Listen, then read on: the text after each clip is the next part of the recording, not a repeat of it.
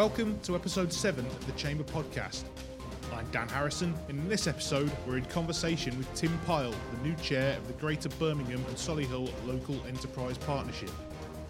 Tim served as Chamber President in 2013 and has also held top positions at Sainsbury's Bank and the marketing firm Cogent Elliott. In October, he was named as chair of the GBS LEP, taking the reins from Steve Hollis. I caught up with Tim at a Chamber Patrons lunch, and he began by telling me how he's getting to grips with the new role. Well, it is only a few months in, but I'm finding it very, very exciting. I've been incredibly impressed by the quality of both the thinking and the people, and also just the sheer willingness of so many people across the region to try and help us achieve what we're trying to achieve, which is to drive economic growth. And there's a real coalition of people, of people, like-minded people, trying to make economic growth happen for our region, which is a very exciting time. You said yourself that you've got some big shoes to fill, from following on from Andy Street and latterly Steve Hollis. The LEP's gone from strength to strength since its creation in 2010. Are you confident it's on track to meet and exceed its targets? Yes, I think some of the targets are certainly on track. One or two are more challenging, of course, but that's always the way with any group of KPIs. But let me just take the opportunity to endorse what you said, which is Andy Street, now Mayor, achieved an enormous amount by the LEP, and Steve obviously was part of that achievement and then carried on that legacy. And between them, they delivered a LEP which has got fantastic governance, which is really well structured, which has got credibility, and which, most importantly of all, has got a large number of projects which are delivering left, right and centre for our region. And that's, we are making some form of contribution to the GVA growth, to the private sector employment growth, to the number of startups in the region, to the business success in our region. And it's, as I say, very exciting times. And we are on course to deliver most of the targets. Some are more challenging. I think some of the productivity targets, those sort of things, we've really got to work at. But I'm determined that we do deliver against all the targets we set in the original plan. You mentioned that coalition of the willing. There is that real sense of collaboration and also a confidence about the region as well. I know you yourself, Paul Keogh's just described you as an atomic bomb of enthusiasm and passion. Well, I think it's the coalition of the willing, but it's also a coalition of the determined. You've actually got people who are absolutely determined to drive the economic growth and make sure that, what is a business-led organisation, the LEP, but in strong collaboration with the education sector and with the public sector. That collaboration unlocks opportunities, unlocks interventions which help drive growth in our region. And I think, that is only possible where you have the coalition of the willing and the coalition of the determined to actually make that happen. At the moment, I'm very, very, very excited by what I see.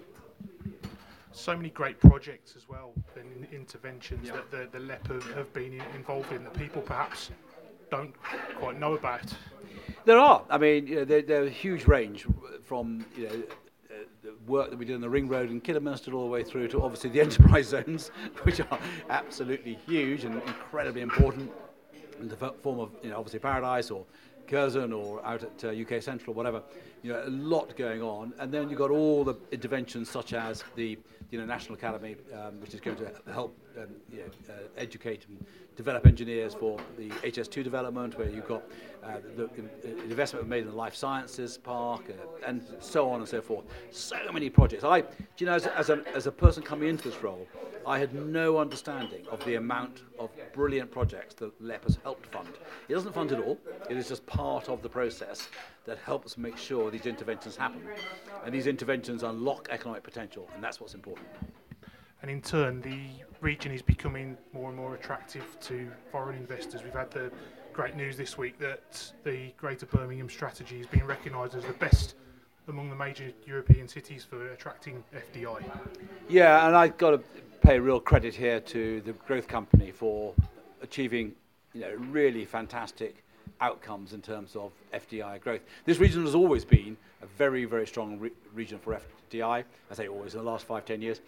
And that's continuing. A lot of it's down to the incredibly hard work the team at the Growth Company deliver, and to make sure that we remain on the agenda, if you like, for both, I'm going to call it, genuine FDI, but then also much more local investment in the form of new businesses moving up to the region. Sure, and it's not just about being attractive geographically and financially. It's about making sure the talent is there as well. The talent is incredibly important, but it's got to be a great place to live and work.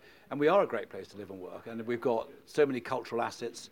We've got a lot of talent. We're the youngest area in Europe in terms of the youth skills and youth talent.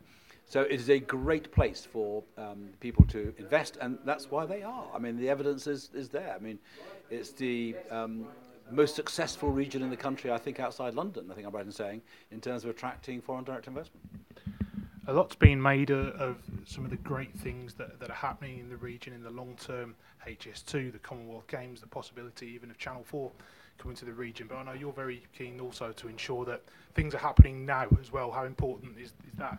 I think a lot of the things we just mentioned, actually, of course, have an immediate effect. So when you talk about HS2, which is, not going to be fully operational for a while yet, but it's still driving economic growth in the short term, as will, so many other investments and the Commonwealth Games in the next 4 years. I mean, we've really got to get on with that and do what is necessary to make the Commonwealth Games a massive success, a massive showcase and a window onto the West Midlands. But I am, as you rightly say, equally keen that we drive short-term interventions that deliver a shorter-term benefit, because we need ideas, we need interventions which are actually going to deliver next year, the year after, all the way through for the next 10, 15 years, not just wait for that economic growth to happen. So I'm looking at projects which are delivering now, but also looking at projects which will deliver consistently, like HS2 will, over the next 5 to 10 years. And just finally, we're doing well in so many areas. Job creation as well is another big one. There are challenges though, and unemployment and skills regularly come up. How do we tackle those challenges? I mean, it's $1 million question because it comes up at so many different discussions, doesn't it? I think it does, and the Chamber have always said that the number one barrier to growth is skills, and you hear that across the piece. And I think that we in the LEP can make our intervention in any way we possibly can to help ensure that the skills are right for what is effectively a demand-led economy. Having said that, I think it is imperative that, and we can't cover it in this short interview, it's imperative that actually we have a region-wide skills strategy which looks at all the really big challenges that are there in order to deliver the talent necessary for the economic growth of our region. That comes back to the collaboration and collaborative thinking, doesn't it? It does. It'll be co-produced. It's important that both the demand side and the supply side help work through the skills strategy.